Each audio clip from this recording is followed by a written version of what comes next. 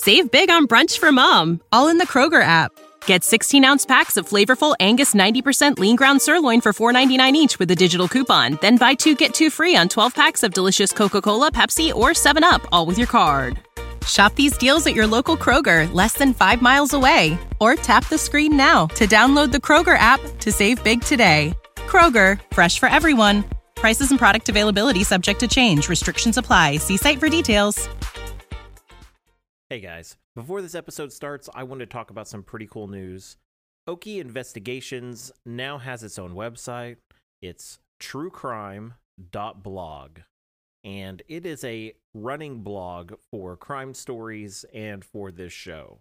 So if you're a true crime buff and you want to see some cool things that we gathered while researching each show, including a timeline of events that we put together, newspaper clippings, court documents, and much, much more, come check us out at truecrime.blog. 1, 2, 3. Hello everyone and welcome to Okie Investigations. My name is Trevor Shelby. In this episode, we're going to discuss the disappearance of 10-year-old Amber Barker. This tragic story takes place just days before Christmas in 1997. In this episode, we'll discuss what happened, why, and what's happened since.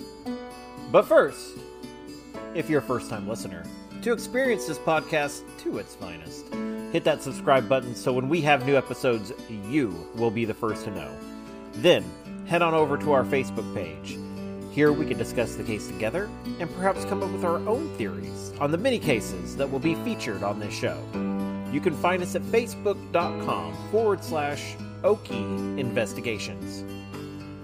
I hope everyone has had a fantastic week. I know I have. The days are getting cooler and I've been able to enjoy myself more outdoors. We have a patio area in our backyard and I've really set up a sunshade, a small fire pit, and we can kind of get out with the family. Also, my son and I have started a movie night. Tragically, I felt as a parent. He has missed a lot of classic movies from my childhood, and since he's now 18 years old, I've decided he's got some catching up to do. So last week we watched Total Recall, the original version with good old Arnie. He loved it. It's a great movie.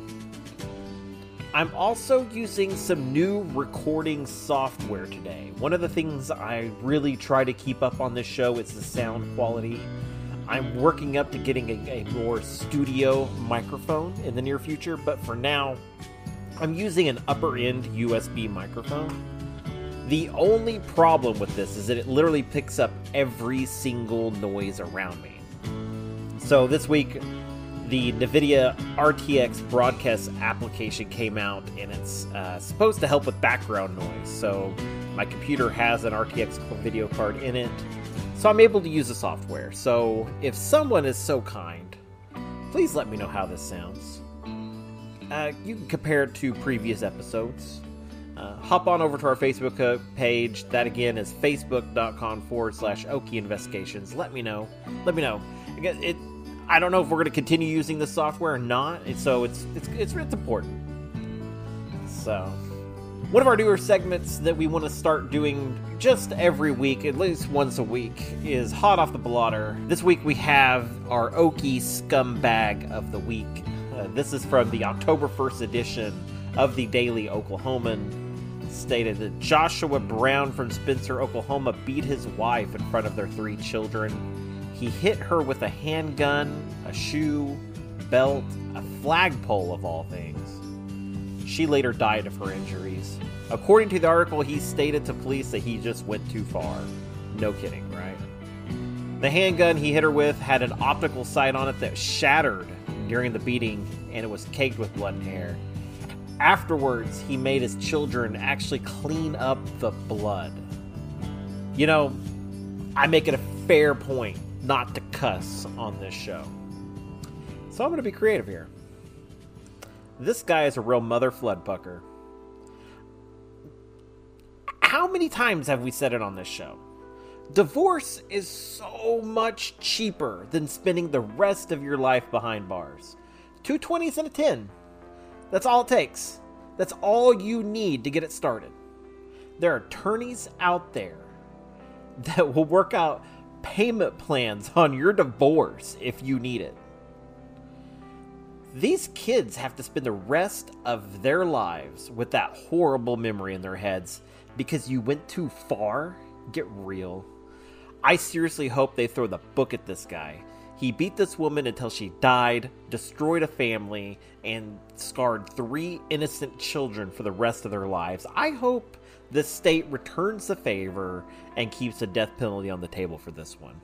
That just irks me to no end. This episode, we are featuring something that I've wanted to cover for quite some time. That's pretty much when I started this whole show, this whole series.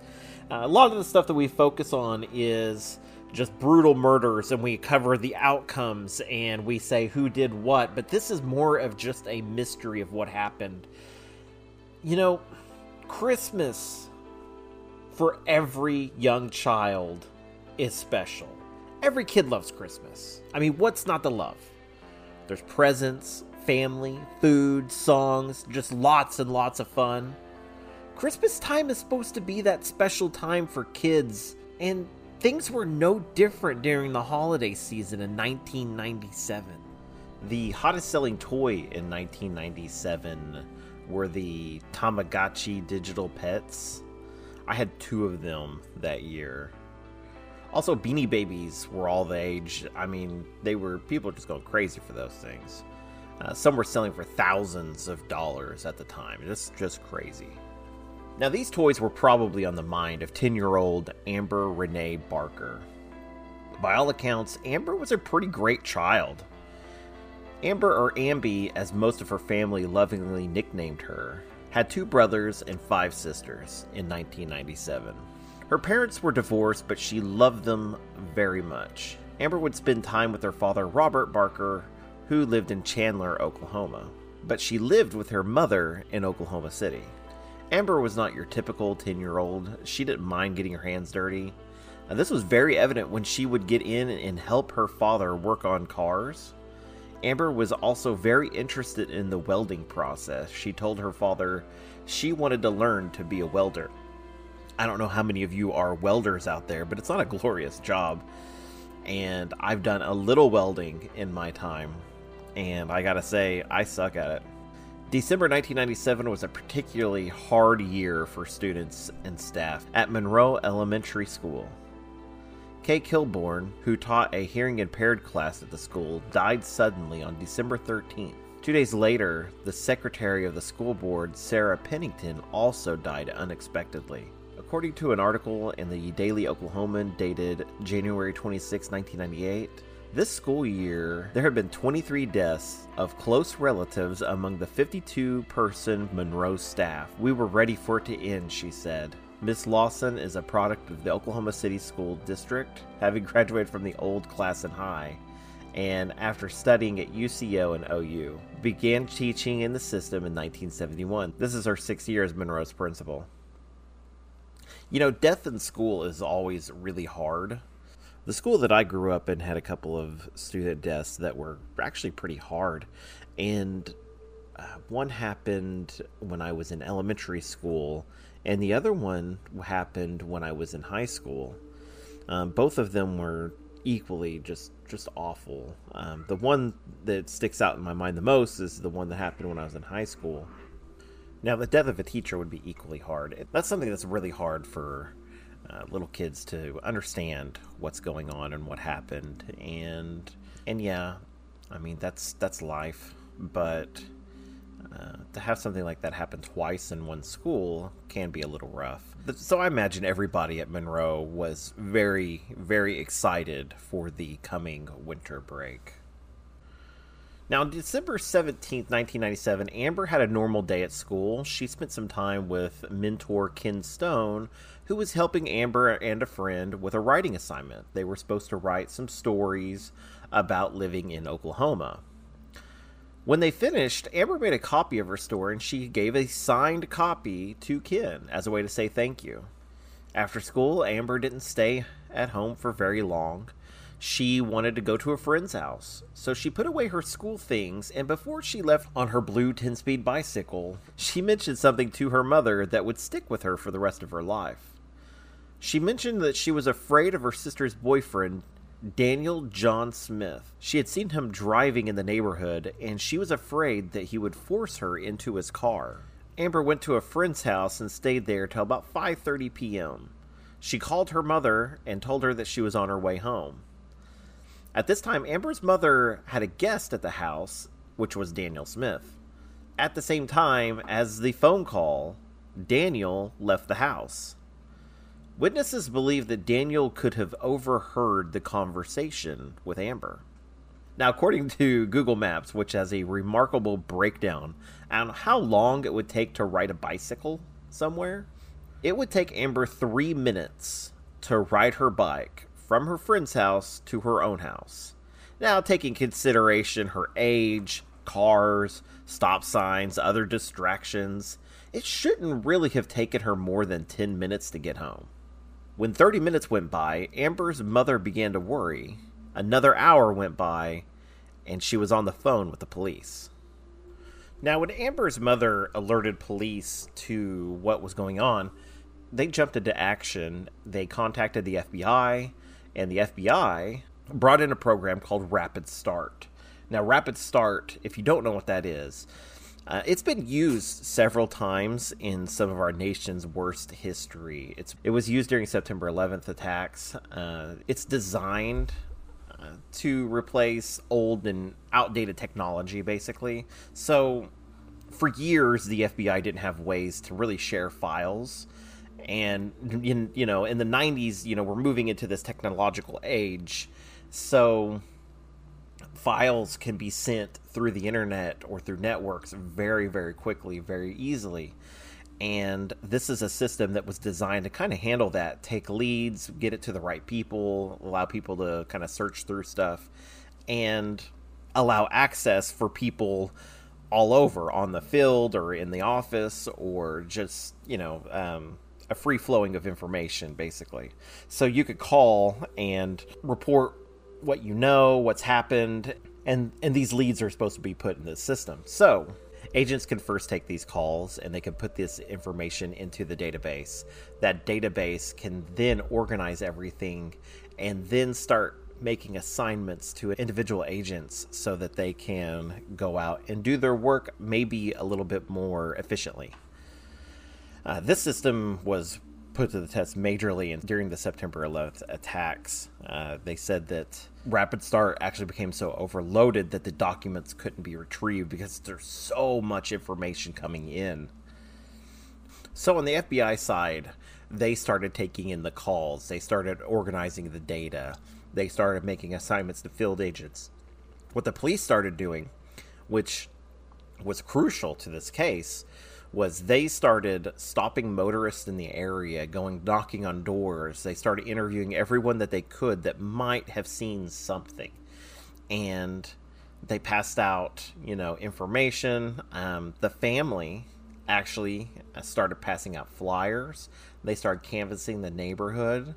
They started doing everything they could within the first 24 hours of her disappearance. Amber's mother, Bonnie, was quoted as saying, "I miss her, I love her, and I want her home. I would like to have her back for Christmas." What a sad and terrible thing to have to wish for as a parent. I can't even imagine how she felt. Now, the day after Amber's disappearance, at 10:37 a.m. in the morning, searchers were able to locate Amber's blue 10-speed bicycle. They noted that it was not damaged.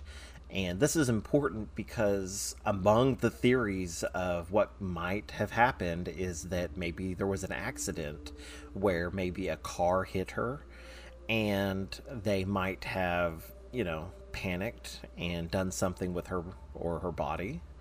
And so looking at the bicycle, it not being damaged is a sign that maybe that didn't happen.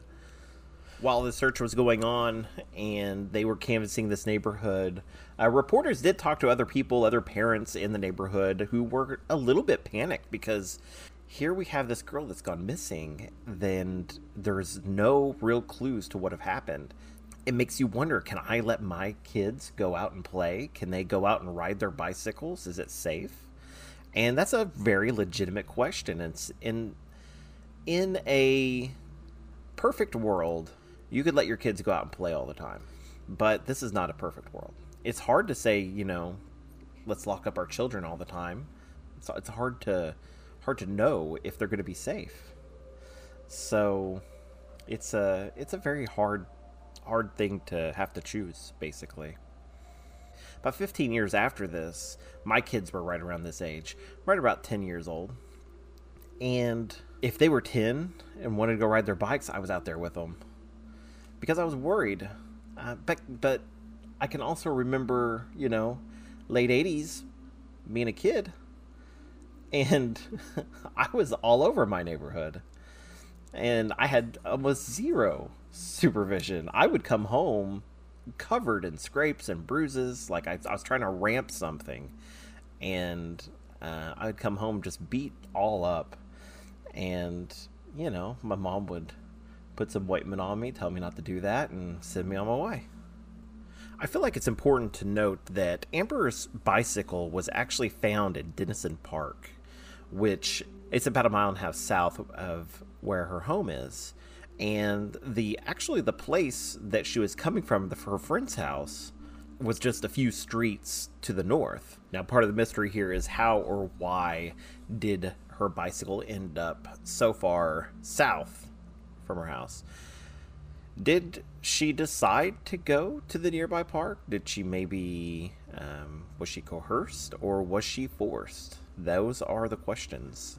It was also right around this time of discovery that Shannon McCrossan, mother of Kristen Hatfield, who was 8 years old, said she wanted to visit the Barkers to show her support. Shannon's daughter had actually gone missing as well. She was an 8-year-old girl in Midwest City that was a currently open case, and she had learned a lot from her case that had happened, in the not too distant past at this time.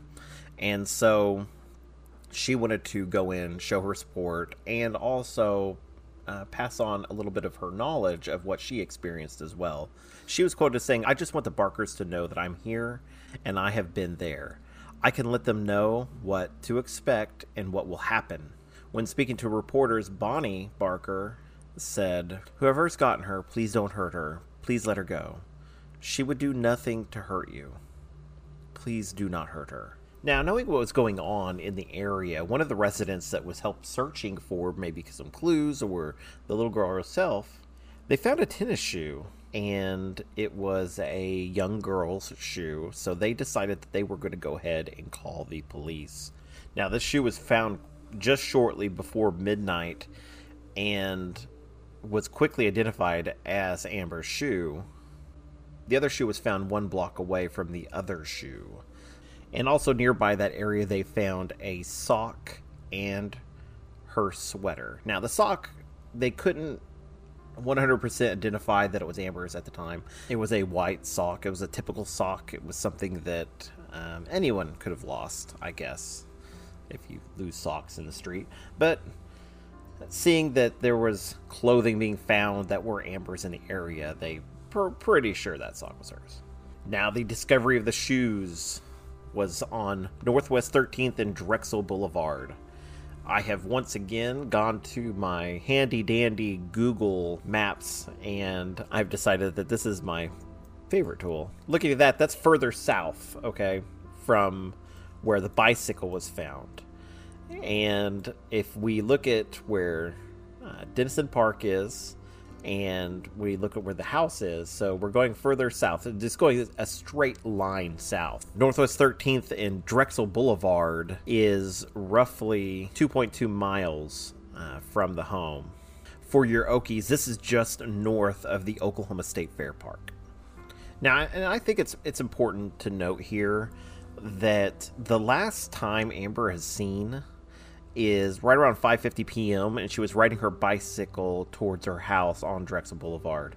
There were no eyewitnesses to come out saying that they had seen her south of her home. So it's not as if she was a child that had decided to maybe go to a nearby park to go play or something like that. This is a girl that called home, said, I'm headed home, as you did at that time, because, not everybody had a cell phone, and she was just trying to get home. So by Sunday, December 21st, 1997, the police were making it known that they were looking for Daniel John Smith. Now, they were able to talk to him on the night of the disappearance, but they had not been able to see him since, and they were saying that he was not a suspect in the disappearance, but they wanted to make it known that they're looking for him because he has not been seen. Now, he was the boyfriend of Amber's sister, and Amber's sister was cooperating with the investigation, but it was noted that Daniel Smith was on parole at this time. He was on parole for actually kidnapping in 1996. He was found guilty of carjacking a vehicle with an Oklahoma City woman inside and attempted to sexually assault her. Real winner. Now, they did issue a warrant for his arrest before violating terms of his parole. Of course, we find out at this time Amber's mother has passed on information to the police about Daniel Smith and Amber's worries that he might force her into a vehicle. This had to be something that was weighing on her mind because this was something that Amber had brought up that same day. That next morning, Frank Jones, a member of the Del Eyre Neighborhood Watch Association, was walking through Ray Trent Park in Del City, Oklahoma, and they came upon a pretty gruesome scene of a man hanging over a creek. The dead man was later identified as Daniel John Smith. When police looked into this, they said it was pretty obvious that Daniel had hung himself, and they ruled it a suicide. Now, police and investigators had searched Ray Trent Park pretty well. Having hung himself there, Daniel might have had some kind of importance to that area, so they decided that they were going to look through the area for Amber. There were several abandoned buildings and structures around the park, and so the police really kind of left no stone unturned here. They searched it but did not find any traces of Amber in this park. Now, with no other leads coming in, the police started looking at the evidence that they had. They discovered a speck of blood on one of the shoes that they found that belonged to Amber. Vomit and blue fibers were found on a sweater Amber was wearing the night of her disappearance. Now, when police searched Daniel Smith's pickup, they found a blue cloth seats, blue carpet, blue vinyl dashboard, and they also found a bungee cord that was attached to the bed of the truck near the tailgate. Police recovered hair evidence from the passenger and driver's side of the vehicle. Now, they did note that the blood that was found was so small that police couldn't really determine its origin, which is pretty disappointing. Now, in the years since, the police have never found any more evidence in this case that leads to the idea or the discovery of where Amber might be at this time. Now, it is the belief of the National Center for Missing and Exploited Children that there's a high probability that Amber was the victim of a homicide. But Charles Pickett, who works with them, said that the case is still open and the investigation is still ongoing. In 2007, 10 years after Amber's disappearance, a DNA sample was taken from Bonnie and was tested against a set of human remains that was found in the area, but a match was not made at that time. Now, I imagine that family members held out hope that perhaps Amber would be found alive. There have been some articles and interviews suggesting that they suspected that she did not live past this encounter. And many family members believe that Daniel Smith was the perpetrator in this crime. But oddly enough, in an article dated June 7th, 2013 from the Daily Oklahoman, Amber's sister was interviewed about another death that happened, and she brought up her sister, Amber, and she had some interesting things to say about Daniel Smith. She said, "The guy that they think that did it is dead. I just wish I knew where she is. She does not think that her ex-boyfriend is responsible for the disappearance of her little sister and claims his suicide was incorrectly classified by a medical examiner. The guy that is responsible never got charged. He got away with it, she said. He's still alive too. Now she's claiming that she knows who this perpetrator is, and she was declining to name the man, saying that she's relayed her suspicions to homicide detectives, but they have decided to not pursue those leads. She said, "I told the detectives who I thought did it, and he agreed, but never did anything about it." I found that to be a very odd and interesting take on all of this. Now, personally, I believe that Daniel Smith was probably the guy that did this. If Amber was having suspicions of him doing exactly what happened, then, yeah, it's hard to really look anywhere else. Now, I don't know if there's any significance of parks in the area, but if her bicycle was found in a park and he was found hanging in a park, I kind of wonder, like police wondered, if Daniel did kill Amber, if he went to hide her body, perhaps he used a park. The park where the bicycle was found is not particularly big, and it's a highly populated area. The park that he hung himself in was a much larger park. It really kind of makes you wonder if there's any significance there. Now, this is a real sad story, and one of the reasons why we bring these up, even though that, yes, the person that probably did this is no longer with us, but Amber still hasn't been found, and there's a chance that somebody out there knows what happened. Somebody that Daniel might have spoken to or confessed to or something. And that person needs to step forward and tell investigators what they know. I'm sure Amber's family would appreciate knowing what actually happened to Amber. Being able to finally lay her to rest properly would be important for the family. Anyways, guys, that's all I got for today. I hope you guys enjoyed this episode. Make sure that you hit that subscribe button because it really helps us out with the algorithms and everything that places this show on search results and everything. Also, if you want to join us on social media, you can find us at facebook.com/Okie Investigations. My name is Trevor Shelby, and I will see you guys next time. See ya. Now, I'm going to leave you guys with a very odd story about my neighbor that I clipped out of this episode that I decided I was just going to tack on at the end. So enjoy. Now, I don't know how many of you have dealt with a missing child situation. It's frightening. And making that initial phone call is the hardest thing to do because you don't want to admit that your child is missing somewhere. I know for me, I had one incident that I've talked about this before, so I won't go into too much detail, but I had an incident where my daughter had gone to a friend's house after school instead of going to the after school program that she was supposed to go to. And when she didn't show up at the after school program, you know, you'd figure they might give me a call. I guess. I don't know what I'm expecting of them, but they didn't. And so when I went to go pick her up there, she wasn't. And then I went to the house and looked for her there, and you know, there she was. But not before panicking, basically.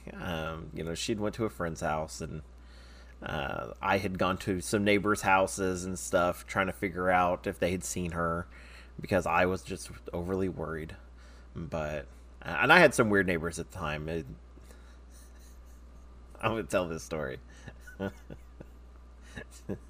not to take you guys too much out of this other story, but I had this weird neighbor, and I knocked on his door, and he like peeked through the blinds, and it was like real creepy, like, right? And they had many blinds on their front door, so I'm not even joking about this. So real creepy guy. So he peeks through his little blind window door, and he says, "What do you want?" You know, I tell him what I wanted. Yeah, I tell him basically that my daughter's missing, and I'm looking for her. If he's seen her, just to let me know. If he does see her. And he was like, there's no little girl here. And I said, okay. And it was creepy. And I thought, oh my God, she's in there. I'm going to have to kick the door down. So, come to find out, you know, very shortly after, I found my daughter. So, I wasn't, you know, I kind of forgot about all that. So, a year goes by.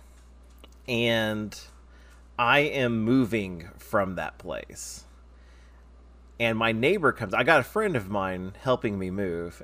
And a friend of mine is sitting there, and we're pulling a couch out of the house, and my neighbor comes out asking me if I'm moving, and it's the weird guy, right? And he goes, "Hey, do you ever find your daughter?" And my friend just looked at me like, what is he talking about? And sure enough, that guy has gone a year thinking that my daughter was probably missing. He never paid attention because she was in and out of that house all the time. I don't know. I just thought that was really funny. And kind of shows to you that your neighbors can be weird.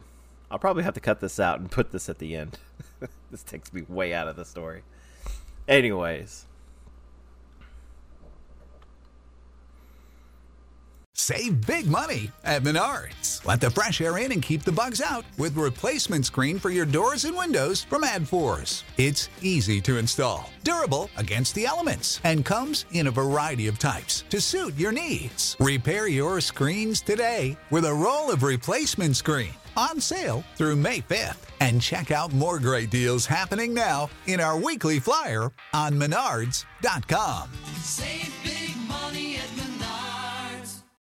When you need mealtime inspiration, it's worth shopping Kroger, where you'll find over 30,000 mouth-watering choices that excite your inner foodie. And no matter what tasty choice you make, you'll enjoy our everyday low prices, plus extra ways to save, like digital coupons worth over $600 each week. You can also save up to $1 off per gallon at the pump with fuel points. More savings and more inspiring flavors make shopping Kroger worth it every time. Kroger, fresh for everyone. Fuel restrictions apply.